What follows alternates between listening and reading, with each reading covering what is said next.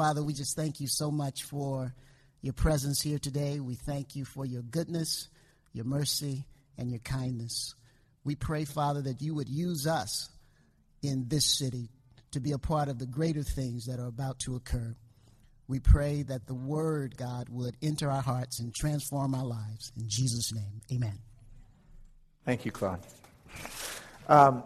So today we're doing a series called Binding Up the Brokenhearted. And we're going to do a 4-part series on binding up. We're going to talk about binding up broken dreams. We're going to talk about binding up broken relationships. Today we're going to talk specifically about binding up the brokenhearted. And the premise for this series is that as we go into the holidays, holidays are a time of great celebration, great joy, a lot of fun, a lot of family, but they're also a time where people reflect on the losses that they've experienced, the people that they've lost in their life, and it can be a very difficult and challenging emotional and spiritual time for a lot of people, and all the statistics bear this out. And so I just thought, as a church, why don't we go into these holidays talking about and really digging into what God is there for us to do. He's there to heal us. He's there to bind up those broken hearts, to bring joy and gladness into our sorrow. Not that we don't have sorrow, but he can bring joy and gladness and hope into that sorrow so that we can live a life of fullness and abundance. And so I'll just start by asking you, and you don't have to raise your hand, but have you ever experienced a heartbreak of any kind? And some of our heartbreaks are probably profound, and then some of them are, a little more trivial. And I think that all of us, though, have experienced some kind of grief, some loss, some heartbreak, some deep disappointment in our life. And each of us probably, to some extent, struggles with those pains and those losses. It happens, it starts when you're young, right? When I see my little kids, my little boys, I know they're going to experience heartbreak. Apparently Lincoln, the other day, who's 3, asked one of his fellow toddlers, this little girl in his class, if she would marry him. And apparently she said yes, so that's done. Okay, so that's all taken care of. But I just think, here we go. It's like when you're a kid, remember the notes that you used to write that said, will you go out with me? Yes or no, right? And then we got a little more nuanced and we added the third box, maybe, which is like, okay, that gives them an out, right? I will never forget, I think probably sort of just a funny anecdote, but my first little heartbreak when I was a kid, I was at a church camp, and I was 10, and at these church camps, when you're a little kid, part of the church camp is there, you're praying, but part of it is like you're scoping out, girls to meet, So I was probably 9 or 10, and so I'm at this church camp, and this was when we were up in Ohio, and there's this girl who's a couple years older than me, and if we didn't have Facebook and internet and all that stuff now and recorded sermons, I would tell you her whole name, but I just can't because but her name was Jamie. That was her first name. I'll just give you that. So she was a couple years older than me, and in fact, she was kind of one of the counselors at the camp. But, not a hired, but she was like 12, and I was like 10. And at that age, that's a huge gap. That's just like, whoa. Well, I heard through the grapevine that Jamie liked me. And I thought, whoa, okay. So I got my note together, and I handed it off to a friend, one of my friends, who handed it to one of her friends, who handed it to her. And the note said, will you go out with me? Yes, no, maybe. She wrote back through her circle, yes.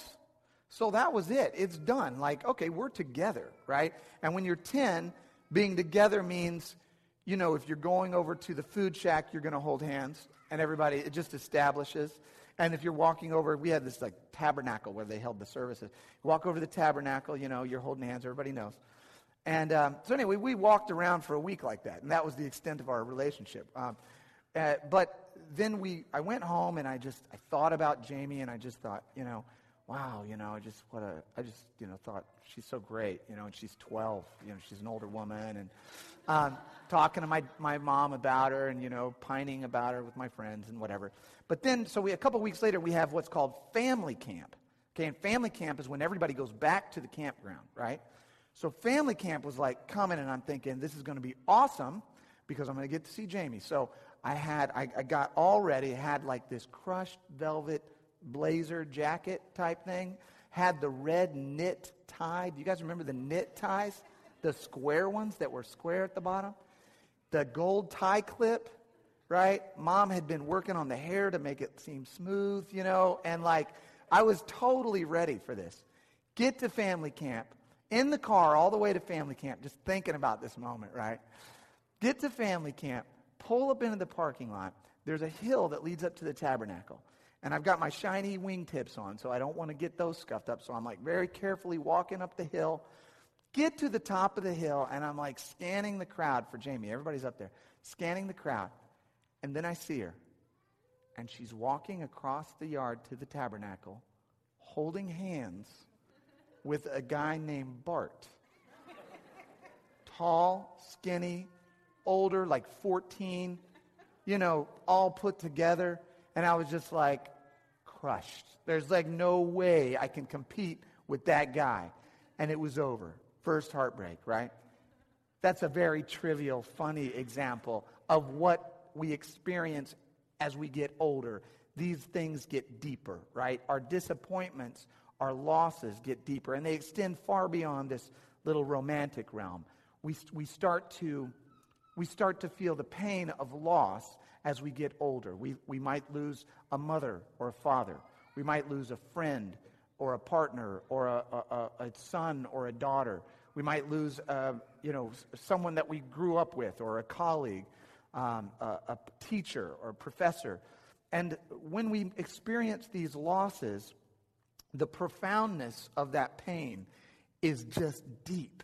It gets really deep as the extent of the relationship is deeper, so is the extent of the pain that we experience at the loss, right?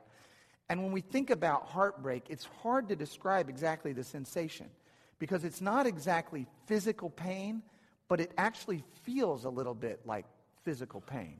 And it's not exactly exhaustion, but there's an element of that too. And it doesn't feel exactly like sickness, but there's an element of that too, and it's all of these sensations that come over us at once, and we struggle with it, and it hurts, and it's deep.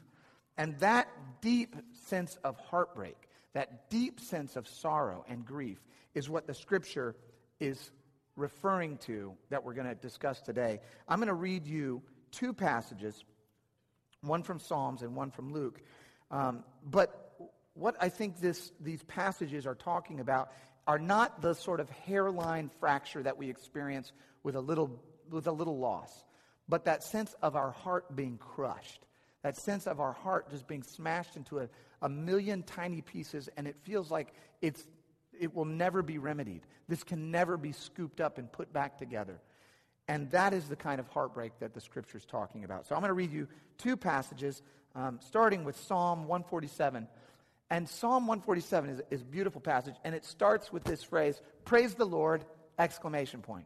So whenever you see praise the Lord in the Old Testament, that's one word, and that word is hallelujah, okay? And hallelujah is the word hale in Hebrew means praise or lift up or, celebrate or reflect or shine. One of the definitions of it is rave. Rave, Yah, God. Hallelujah, right? Praise God is what it says. Well, actually, that's how it's translated. Exactly right.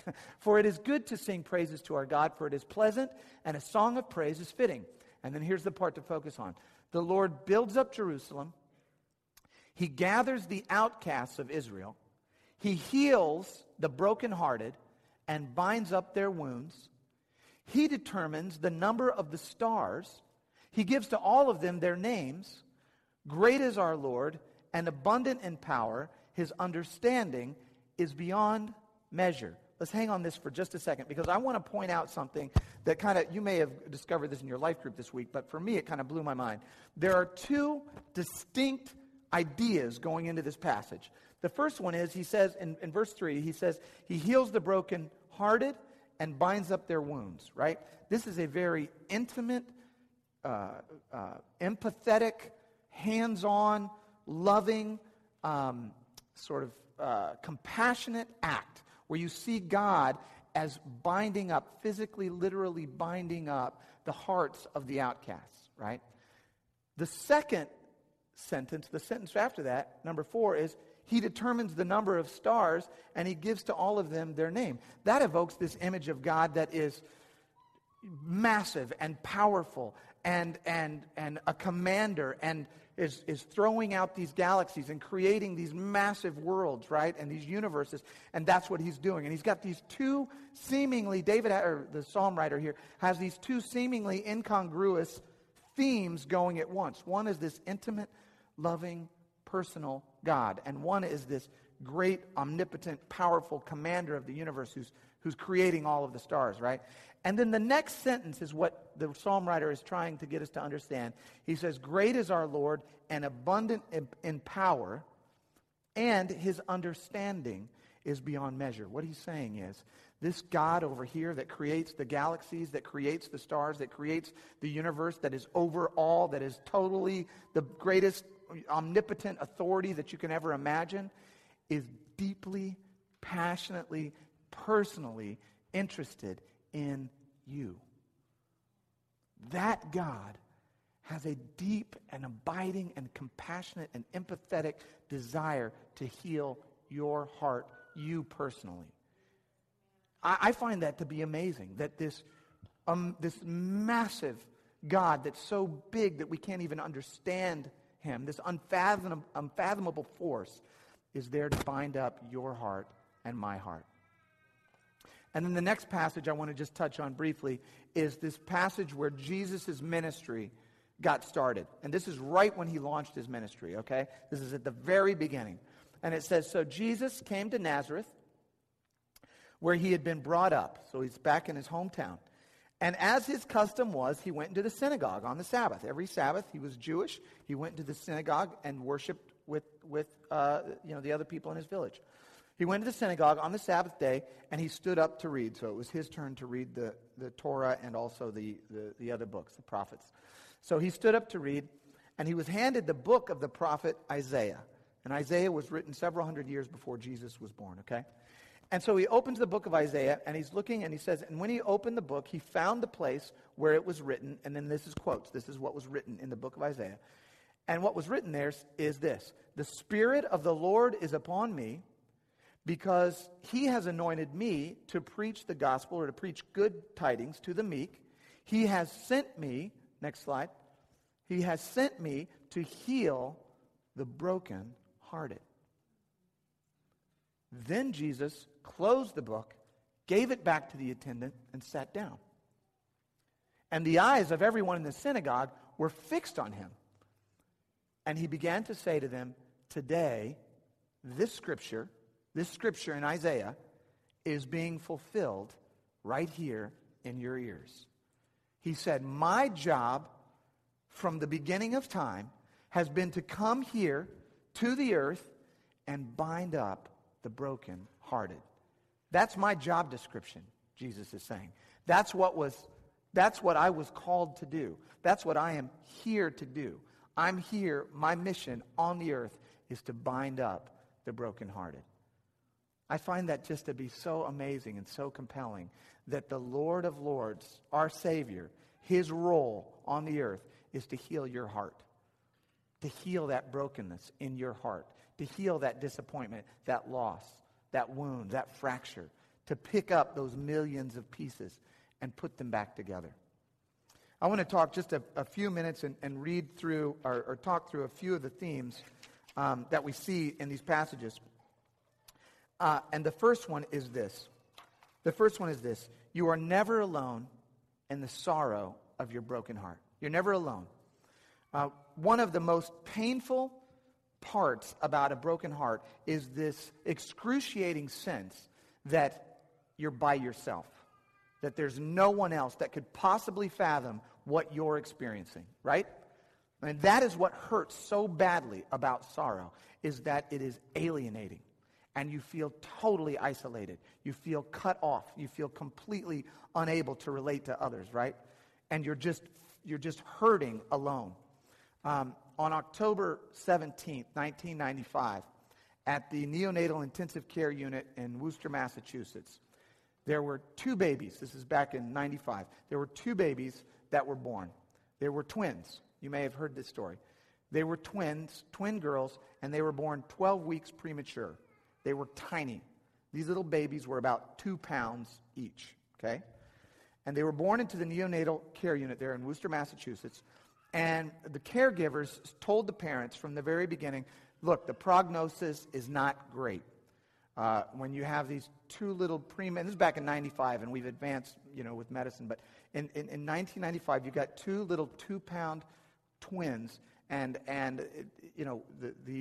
the prognosis was they may get stronger or they may not. Okay, we just don't know. And over the weeks, over the days, as the children were in these little incubators, one of them started getting stronger, and one of them started getting weaker. One of them started putting on weight, and the other was not putting on weight. And about 3 weeks after their birth, suddenly the weaker one, her health began to spiral out of control, right? Her heartbeat started racing. She couldn't breathe. She couldn't get oxygen. She had started to turn blue, and the hospital staff were doing everything that they could to try to stop the spiral of this little girl's health, right? And in the midst of all this chaos, they're intervening in every possible way. One of the nurses on the ward just sort of came up with this idea on her own. It had not been done as a practice in any U.S. hospital.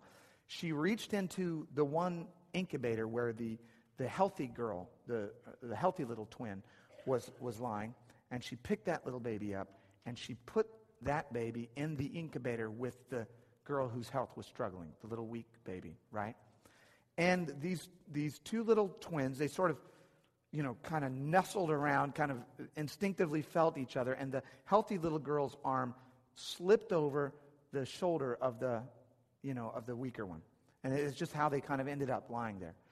And the doctor said that immediately this little one, the little weak one, her health stabilized, her breathing stabilized, her heartbeat went down to regular, and she began to her health completely stabilized at that point. And the issues that were going on with her stopped. And over the next few days and the next few weeks, they left the 2 of them together, and they started, and she started to heal, and she started to strengthen, she started to put on weight.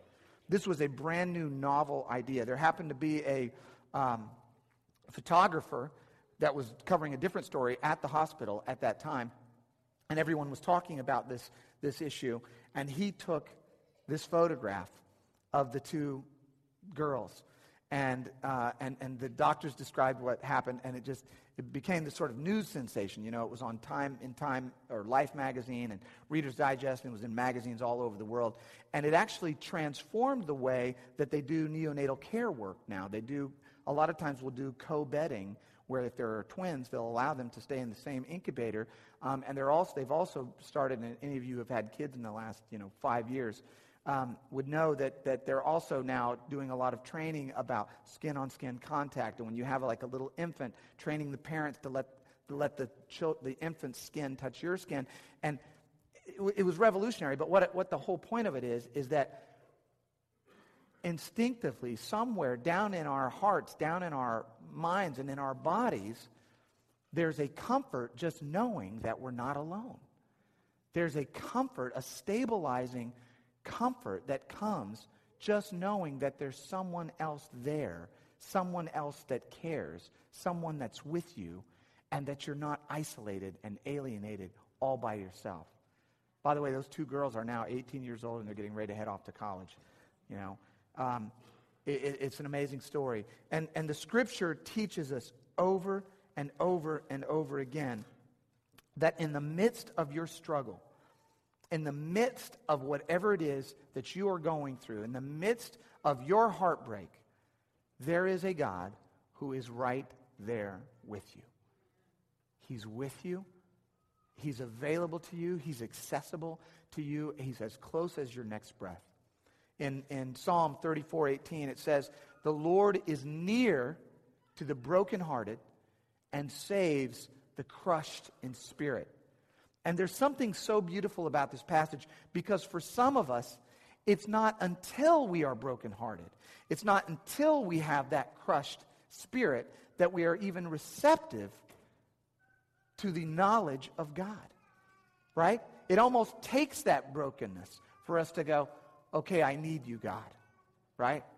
And the scripture says that he saves the crushed in spirit, and he is near to the brokenhearted. Deuteronomy 31:6 says, "Be strong and courageous, do not fear, for it is the Lord your God who goes with you. He will not leave you or forsake you." Over and over through the scriptures, we get this image of a God who is standing by, who's standing right there, who's hovering over you, who's right there, and you're in that incubator, and he's got his hands on you. He's right there in the midst of your sorrow. In Romans 8:38 and 39, it says, "For I'm persuaded that neither death, nor life, nor angels, nor principalities, nor things to come," nor things, nor present, nor things to come, nor powers, nor height, nor depth, nor anything else in all creation will be able to separate us from the love of God in Christ Jesus our Lord.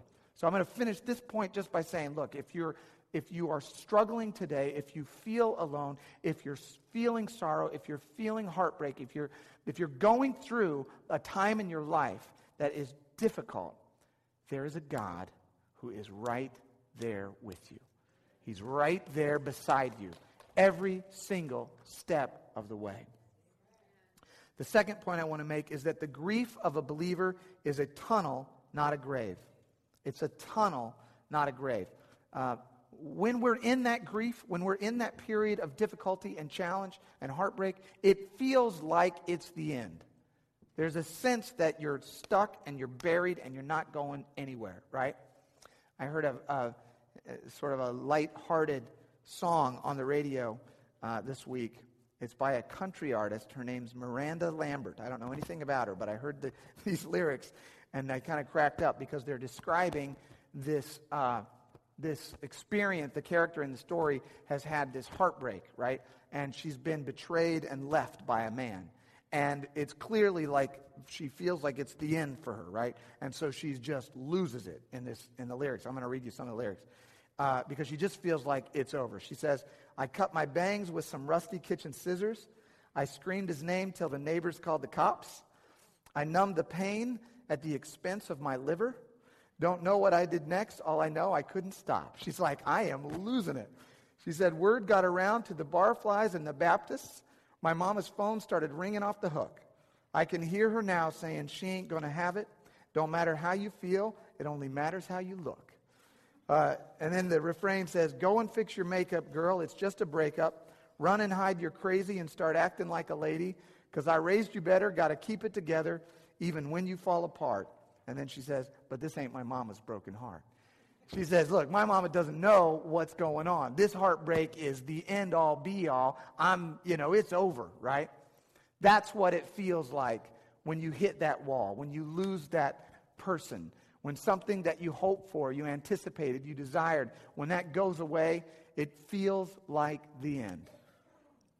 But the scripture tells us, and I'm going to go quickly through a few scriptures here. 1 Thessalonians 4:13, it says, "We don't want you to be uninformed, brothers, about those who are asleep." And when he says asleep, he means dead. He says that you may not grieve as others do who have no hope. He's saying, look, we have a hope. We know that the death is not the end. Life and death is a fraction of a second in the infinite span of eternity, in which we are now participating.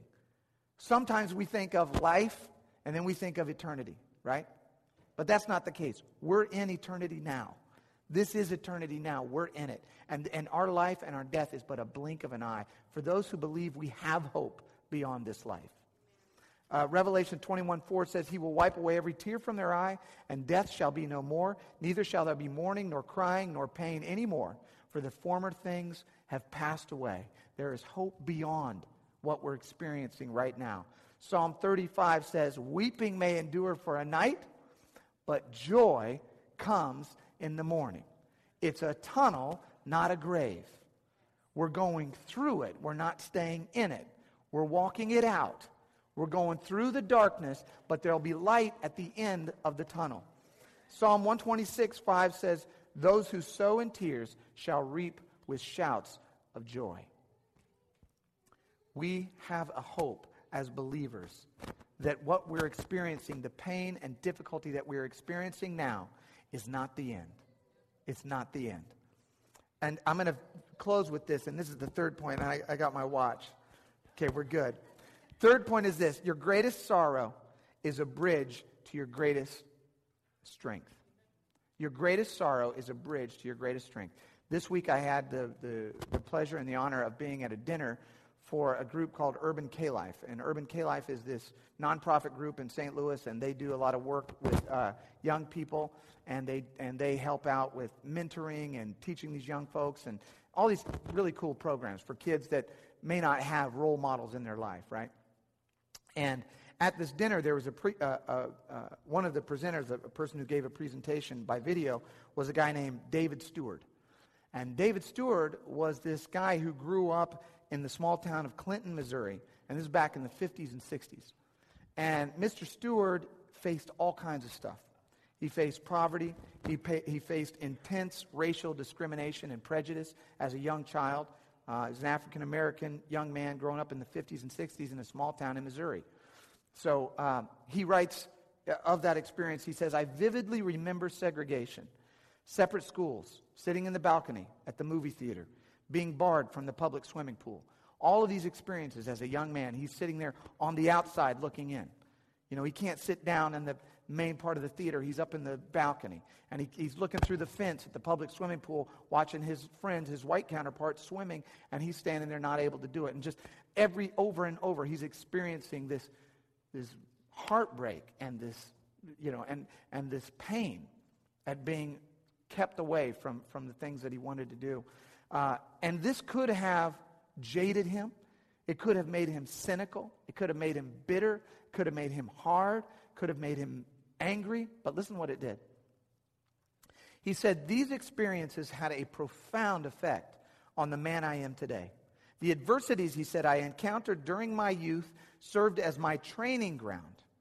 That sorrow was my training ground. That pain was my training ground for the hard times that I eventually faced as a struggling entrepreneur and a businessman. So what he's saying is that pain he experienced as a child became the fuel that propelled him as an adult. David Stewart went to college at Central Missouri State University, and then he had an illustrious career with several different large corporations until 1990 when he founded a company here in St. Louis called Worldwide Technology. It's one of St. Louis's largest independent companies. It's got a $3.2 billion revenue annually. It's one of the country's largest African-American owned businesses in the whole United States. And this is a guy who let this heartbreak, let this struggle, let this pain inform who he became as a man. He's a believer. He loves God. And this week at that Urban K-Life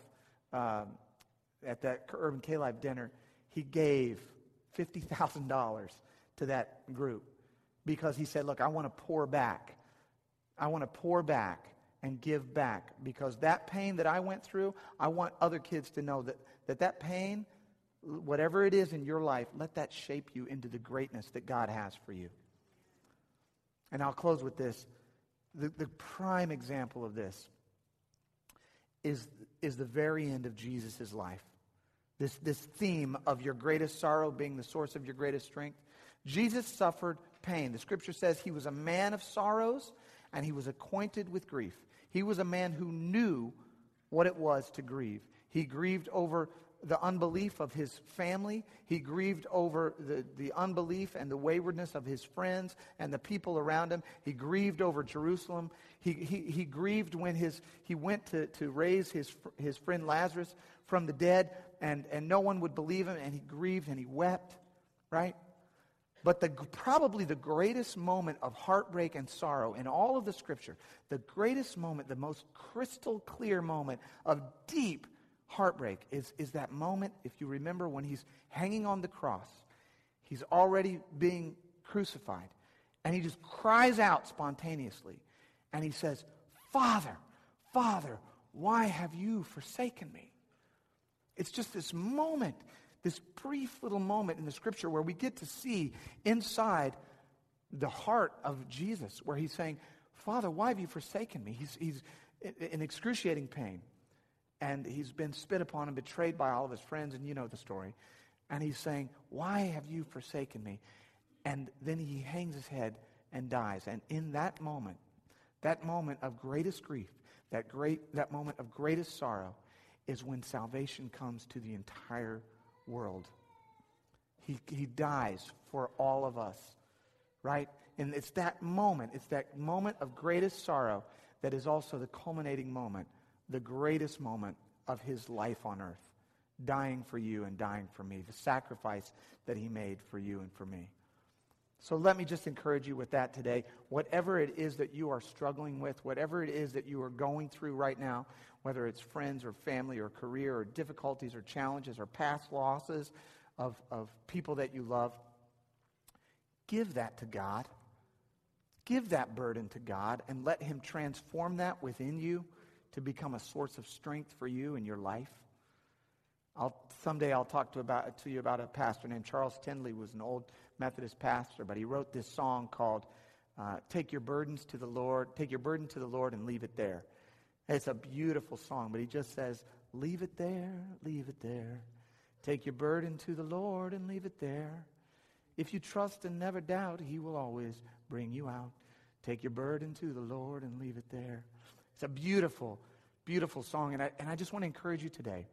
Whatever it is that you're going through, as we enter into this season, and as you're feeling those feelings and having those moments and having those expressions of heartbreak, give that to the Lord and let him transform your life and let him bring you joy and strength and fulfillment and encouragement so that, and I left out the scripture, but so that you can be a joy and a strength and an encouragement to others. Amen? Let's bow our heads. Heavenly Father, thank you. Thank you for your word. Thank you for walking us through this time today, God, where we look into your word and we begin to understand that, in fact, it's what you came to do. You came to bind up our broken hearts. You came to find that deep piece of struggle, that deep heartbreak in us, and you came to transform us through your Spirit, Lord, and also through others within our congregation, to build up, to encourage, to strengthen, to nourish one another, God. We know that we're not alone today, and we thank you, God, that you're here with us. God, if there's anyone here today that needs you, is going through a struggle, and they are feeling totally alone, I just pray that you'll reach out into their heart today and transform them. Let them know that you love them. Let them know that you are there. Let them know that you're right by their side and that you're here to bind up their broken heart. Father, we thank you for this. We praise you and we worship you in Jesus' name. Amen.